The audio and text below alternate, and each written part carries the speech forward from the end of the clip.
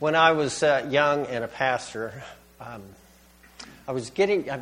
today you're going to have a good imagination, okay? Because I'm going to paint some pictures.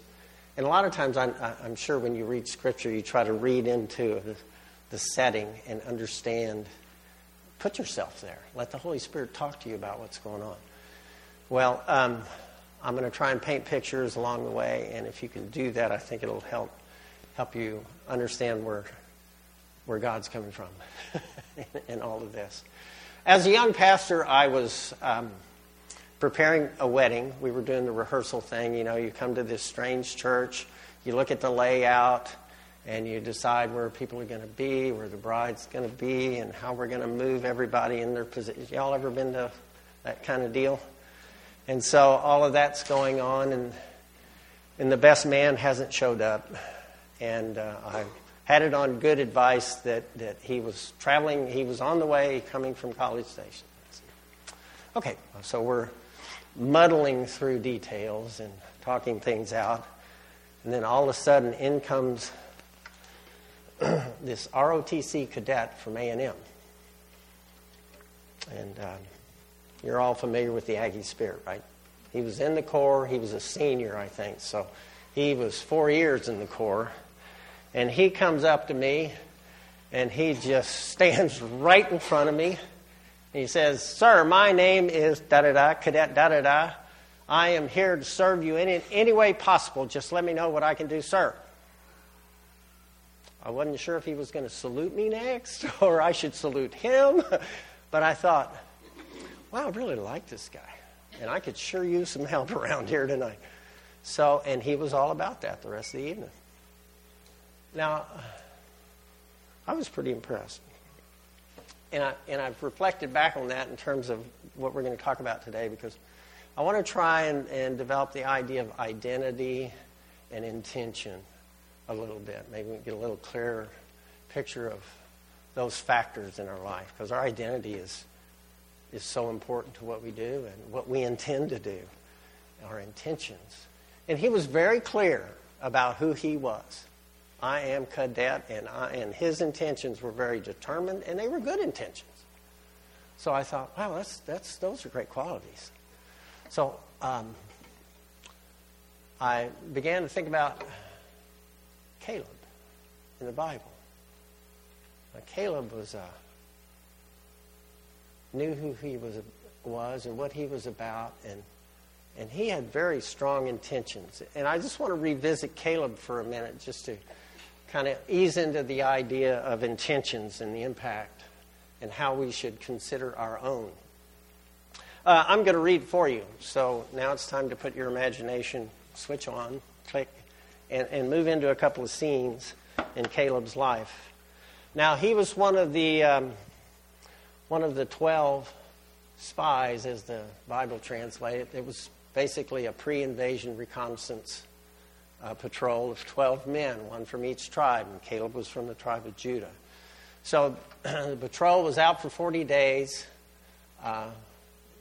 reconnoitering the promised land, checking it all out, seeing what the opposition was, confirming things about the promised land. And they returned to give a report to Moses and Aaron and all the people. So you can imagine this tremendous congregation. This is the biggest campsite ever. About 2 million people all gathered out in a somewhat arid area. And they've been there for 40 days waiting to enter the promised land. So there's a lot of anticipation, anxiety, this giant group. Okay, and word must have passed through that group really fast because, hey, the patrol's back, the spies are back. So they come before Moses and Aaron and the people. They bring with them a lot of fruit to show the produce of the land. Man, this is good stuff. So we're going to read in right there. I'm going to use the Message most of today. Well, they reported to the whole congregation and showed them the fruit of the land. And then they told the story of their trip. We went to the land to which you sent us, and it does flow with milk and honey. Just look at this fruit. Everybody's going, wow, and everybody's face is really oh, this is great. This is about to happen. The only thing is that the people who live there are fierce. Their cities are huge and well fortified. Worse yet, we saw descendants of the giant Anak. Oh, can you all say, oh? So I'm sure they all went, oh. Amalekites are spread out in the Negev. Hittites, Jebusites, Amorites hold the hill country, and the Canaanites are established on the Mediterranean Sea and along the Jordan.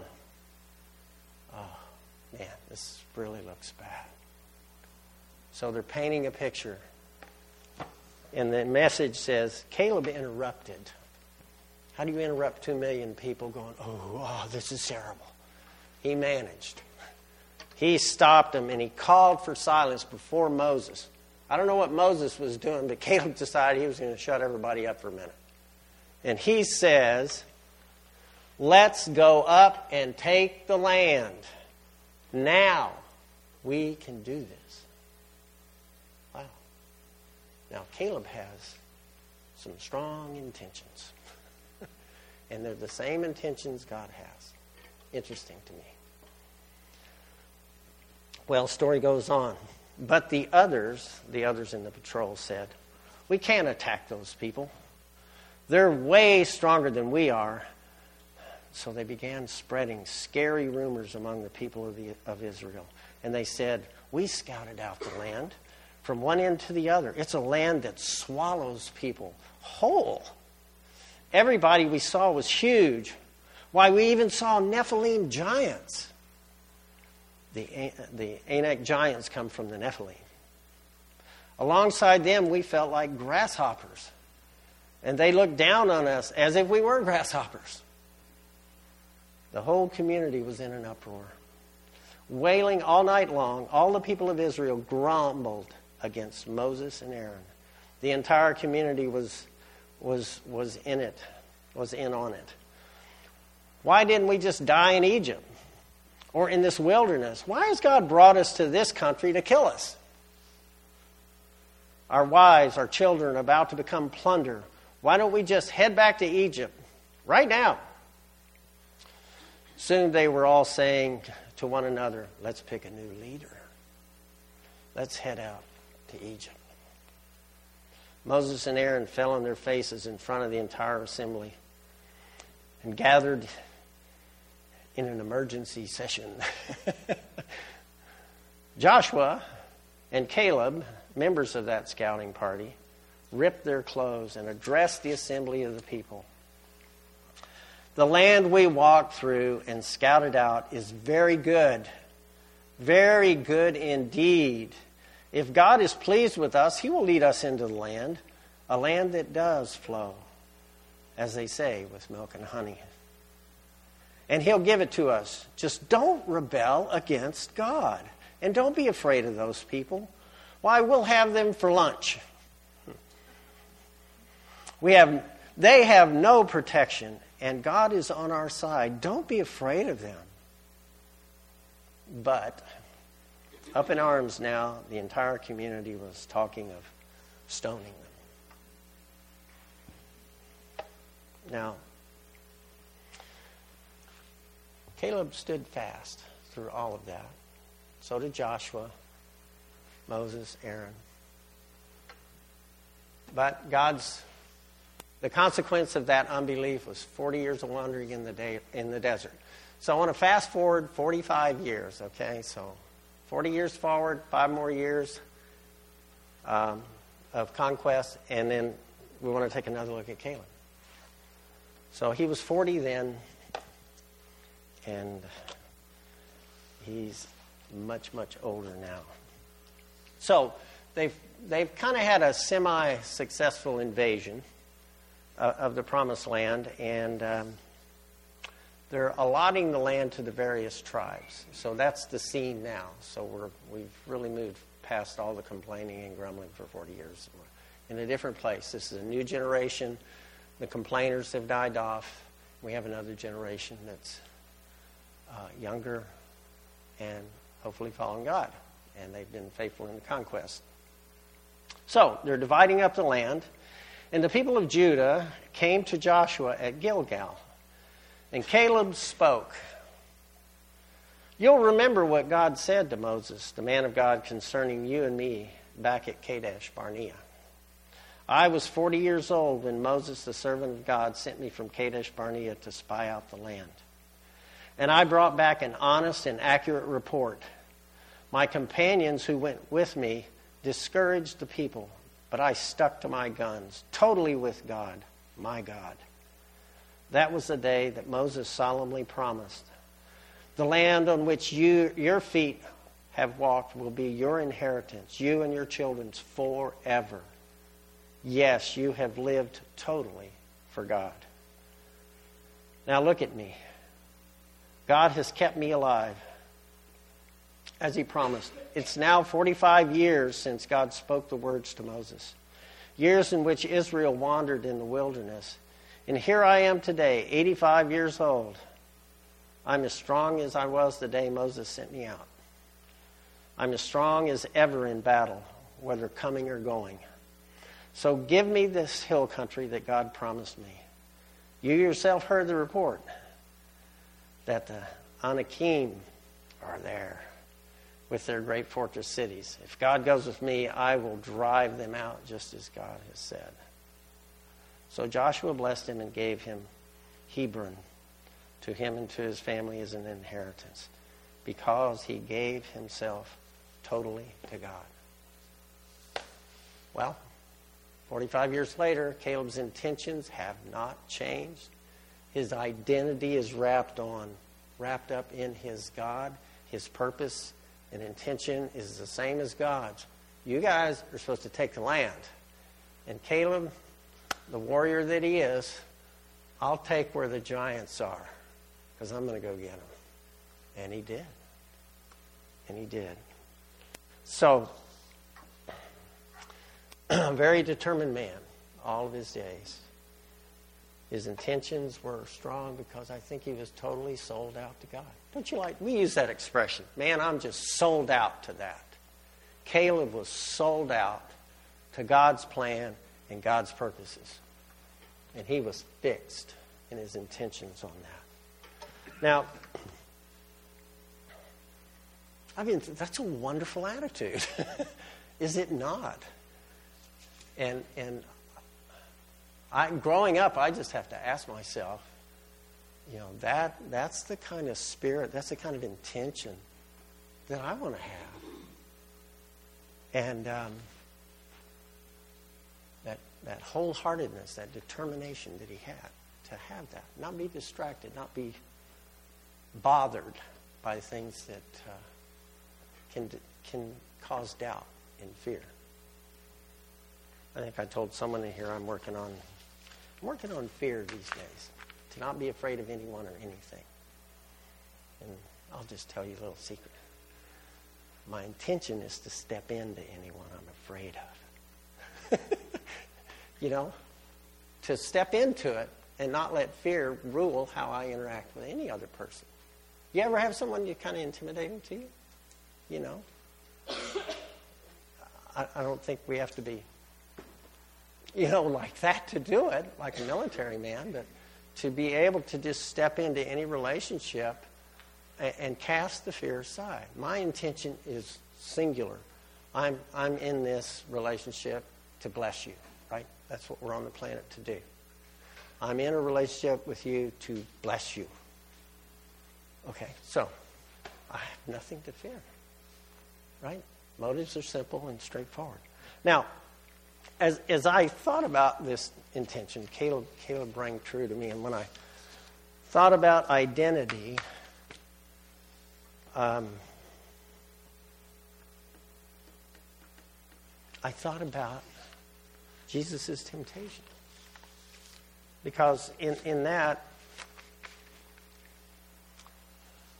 the issue of identity was very plainly where Satan chose to challenge him. Now, the setting's a little different when we shift to Jesus coming. Israel's invasion of the Promised Land was to take a small piece of the planet and let God rule over it as a theocracy you want to call it. But problems occurred within God's people because we're just broken. But when Jesus came, the invasion was much greater. Now it's the planet at stake. Jesus invaded the planet. He's going to take it back. And of course, he's going to meet opposition. And once he had been baptized by John, it was kind of the initiation of his public ministry. And what happened at that event? The sky opened up and a voice was heard from heaven. This is my beloved Son, in whom I am well pleased.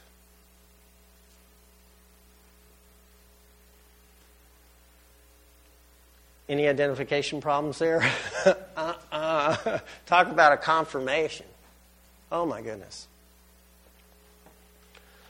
Well, Jesus is in the wilderness. You know the stories. 40 days and nights. Mark says he was being tempted the whole time. But I think at the end is what we have in Matthew 4. His last shot at Jesus before Jesus was just done with him. And you got to figure he's maybe kind of hungry. He hasn't eaten in 40 days. He's been alone. He's fatigued. He's tired. All that kind of, all those factors. But he does remember his Father's voice. I am the Son of God. So Satan takes him on. He's going to challenge this identity thing. He challenges ours too. That's behind why we're talking about this. The NAS and the NIV say, if you are the Son of God. In the Greek has a number of different kinds of conditional sentences. You know what a conditional sentence is. You have a condition, then you have a conclusion. An if-then sentence. If this, then this. And in Greek, actually in classical Greek, there's 8 different kinds. In Koine Greek, there's 4. And this one says, if, and let's assume it's true, Jesus. If, and let's assume it's true, you're the Son of God. Then do something, right? Isn't it interesting? The sense I get from it, number one, he tells Jesus to do something. Turn these stones to bread. Does Jesus do that? No, he's not going to submit to this guy. He's fixing to run this guy off the planet. Well, sort of. Let's assume you're the Son of God for just a minute. Jesus didn't. It's almost like he taunted him. Prove it. Prove it to me. You ever had somebody do that to you? Us guys, when we're young, we boast. And we get caught and someone says, prove it. Sometimes maybe we do, sometimes we don't. But I think Jesus, he's not about to prove anything to this guy. And we need to remember, too, we're not here to prove things about ourselves, are we? It's not our purpose. It's not a part of our identity. The second temptation, he does it again. Same construction in Greek. If you're the Son of God, and let's just assume you are. But in the second temptation, I didn't put the verse down, but he challenges his relationship with God the Father in the verses that he quoted. Excuse me. Jesus just heard his Father's voice. And now Satan's trying to, is God really your dad? He is mine. And he is yours. I'm going to tell you a real quick story. It's about me. Forgive me if you've heard it. Some of you I know have. My last name is Dodson. I was born a Blackburn, and I was adopted.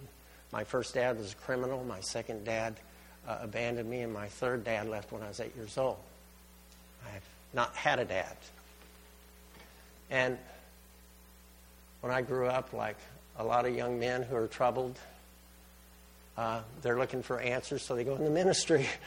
And so Well, many don't. Forgive me. That's my story. But as I was pastoring a church, and I was a troubled young man, I had an older pastor say to me, "Have you ever considered God's your Father?" I went, "Yeah, I know the doctrine of the Trinity," and da-da-da-da. I could tell him 10 points on the Father. And, he says, "No, that God is really your dad." He says, "You need to go back and read the Gospels and read everything Jesus says about his dad, about the Father, because he's your Father, and you need him desperately." Boy, do I. Don't we all? And it's critical to our identity that we have this relationship with the Father that's personal, that we experience. Well, my adopted last name was Dodson.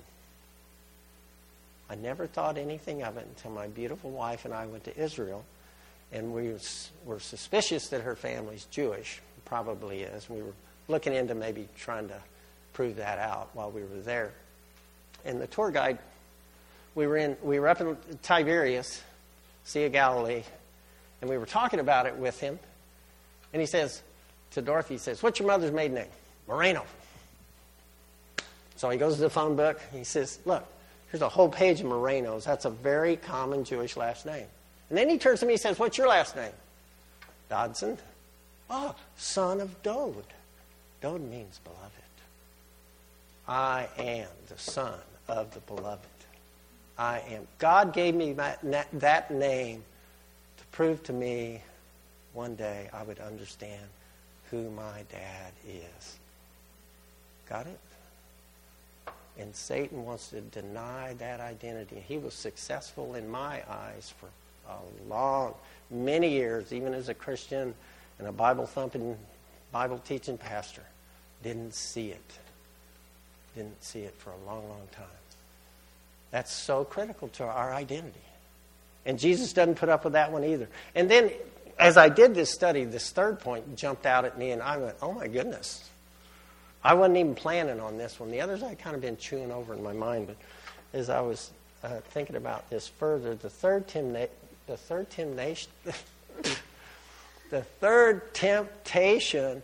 he doesn't do the "if you're the Son of God" thing. You go, I went, just like Jeremy did. What?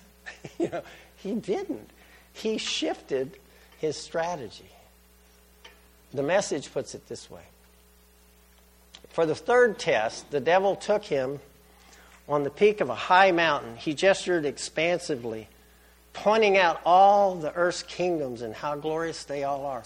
It must have been a gigantic PowerPoint presentation that Satan gave for Jesus. Over here we have this, and this, and this, and wow, look at the wealth. Hey, it's all yours. You can have it all. In fact, he says, they're yours. According to the Message, they're yours, lock, stock, and barrel. Just go down on your knees and worship me, and it's all yours. Now, we need to keep in mind that all earthly kingdoms and empires are broken. They're in ruin, spiritually, for the most part. As I've studied world history with my sons, we just repeatedly, God, there's so much unrighteousness in the rulers throughout history. Even Britain, which I thought was such a wonderful country, has had its fair share of poor leadership. So much of the kingdoms of the world are, I liken it to, remember the kids' movie WALL-E? WALL-E, remember that one? And the planet had been just utterly devastated. It was just a trash dump.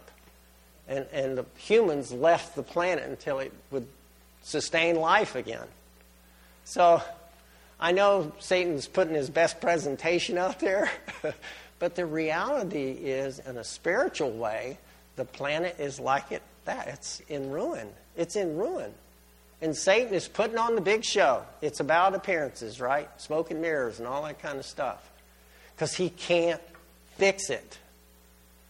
But the King who can has come. And he's looking at him face to face. And Jesus, like the true King of all kings, looked in and said in the message, "Beat it, Satan." That's it. The King's here. The King had come. He had resisted all temptations. His identity is rock solid. His intention is unwavering.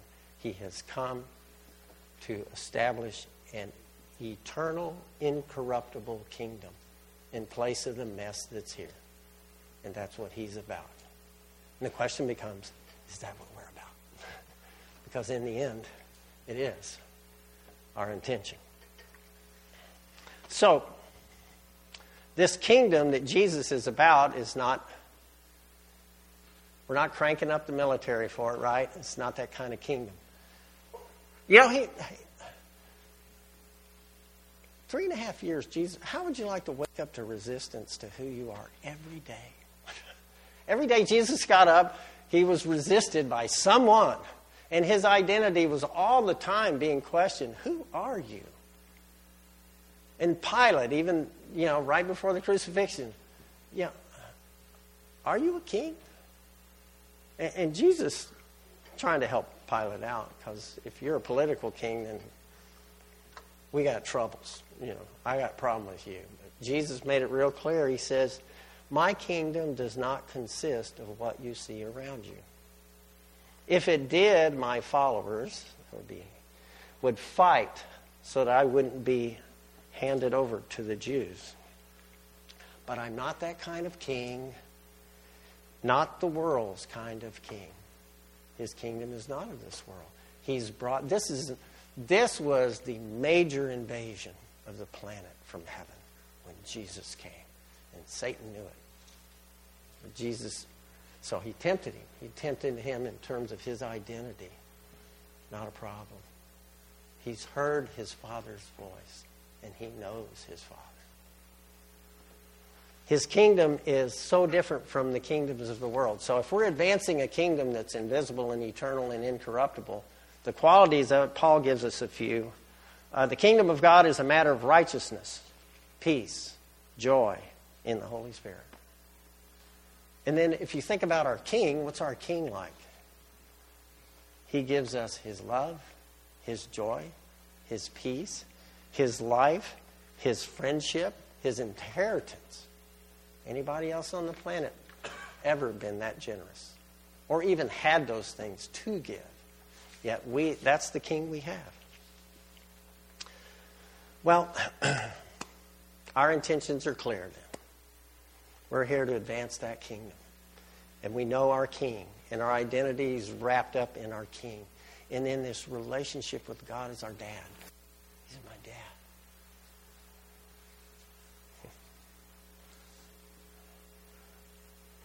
I was so glad to be an older dad and get sons. They tell me, love you, Dad. Love you, David. We say that all the time. It's wonderful. Never had that before. And now I have a Heavenly Father saying, love you, Dad. And I know he says, love you, son. We desperately need that vertical relationship with our Father if we're going to do what we're called to do. Now, this third temptation was a worldly offer that Jesus had to deal with. A worldly offer. And so I went to James 4:4, and it says, you're cheating on God.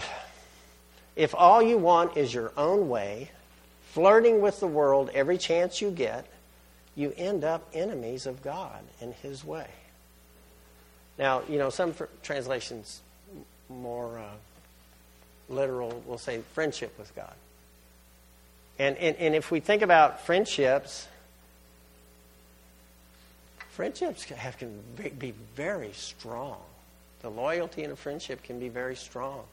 The bonds of that can be very strong. And a question that Brennan Manning put out there when I was reading his book, Abba's Child, he puts this question out there that just kind of stunned me at first. I want it to stun you a little. Do you honestly think that God likes you? Now, we all know he loves us. We have theological statements for that, and we can do all the theological arguments why God loves us and Jesus demonstrates love toward us, blah, blah, blah.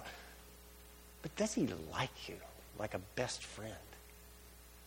And you need to answer that in your own head. It's between you and God. And my answer is, oh yeah, he's just drop dead crazy about me. He just can't wait till I get up in the morning to be with him. I tell my boys that. Wake up, wake up. God's still waiting, man. He wants to have a day with you. Is that not the way we ought to wake up? Well, maybe when we're sore and all beat up. Can we do something light today? But God is. He's just delighted that you're awake to be with him. So let's be with him. I think James 4 came up, and then the other passage is 1 John 2, and I really hadn't read the message about this, so it was kind of interesting because it brought up something else. It says, don't love the world's ways. Don't love the world's goods. Love of the world squeezes out love for the Father. Interesting. Practically everything that goes on in the world, wanting your own way, wanting everything for yourself, wanting to appear important, has nothing to do with the Father. It just isolates you from him. The world and all its wanting is on the way out. But whoever does what God wants is set for eternity. So the tragedy of loving the world is we miss out on that relationship with our loving Father. Gosh, as we draw near our Heavenly Father, he heals us. That troubled young man I used to be, I'm not. Trust me on that one. You may say, no, you're still in a lot of trouble. But trust me on that one. I know what God has done inside of me, and it's because of Jesus, and it's because of the Holy Spirit, and it's because I know my dad, my Father. I didn't used to like it when I'd hear Christians say, Daddy, talking about God, the Father, you know. I kind of didn't like that one. I might say Daddy in private. With y'all, I'll say Dad, you know, because he is. Now, I have utter respect for God as my Father, but my intimacy with him, my friendship with him, his love for me, it should be so familiar, right? Intimacy and familiarity go very close together. So I think it's okay. I think it's okay to be that familiar with God, but I have profound respect for my Heavenly Father and my Savior, Jesus, and I know you do too. But the tragedy of engaging in the world so much that you don't have that time to spend with your Father and with your King, getting your next mission, dun, dun, dun, dun, dun, dun. You know, may be impossible, but hey, God's up for that. Are you? So, I mean, Caleb took on a pretty large chunk and just pushed right into it. I think he wants us to do it. It's the adventure. It's the adventure the King's provided for us. Now, one other phrase, and I'm going to stop. And I know. The phrase where it says, wanting to appear important. And I'm going to give that a different word. And do with it as you wish. I'm just wanting you to question these things. Success. It's a very subtle idea that really drives people in this country. Success. When will I have become successful? But the problem with the world is it's passing away. It's going to go away. You could build a 200-story skyscraper, but one day it won't be here anymore. But the kingdom will. So where do we put our energy and our resources? In our success? It's an interesting question. It hit me between the eyes when I first read it. Thomas Merton, who is quoted in Brennan Manning's books. And Ava's Child is the one he quoted Merton. And it shocked me when I read it. I didn't want to think about it for a few minutes, so I've tried it on other people along the way, and they've been shocked too. So I'm going to try it on you today. Now, Merton was discussing the fascination.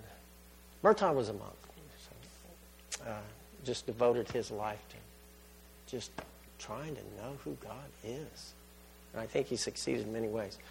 So he was discussing with some people the fascination with honor and power among those people who were driven to enhance their image in the eyes of their admirers.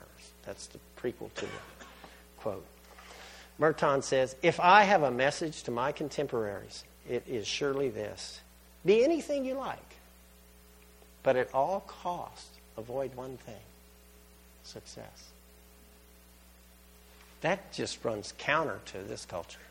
Avoid success at all costs. What? It requires a major shift in our thinking. You can still be successful and be godly. In fact, if you pursue something as a part of God's kingdom with righteousness and joy and peace and the Holy Spirit, that's a different matter, isn't it? You're establishing kingdom right there on the planet. But to pursue success for my personal appearance sake, I think we're way off. There's a shift that needs to happen in our thinking. So I'm done, and I'll leave you with this. Just, we need to be clear about who we are. We are sons of God the Father. We have the greatest loving dad there can be. And he is it all. And we are heralds of the King. We are warriors of the King. We are servants of the King. All of those things. Our identity is broad because there's a lot for us to do. And it's kind of a redefinition, It's a redefinition of who we are in terms of our King and our kingdom that we're a part of and that Jesus hands over to us. So if I can use the phrase being sold out to the King and his kingdom, that's our identity. That's our intention.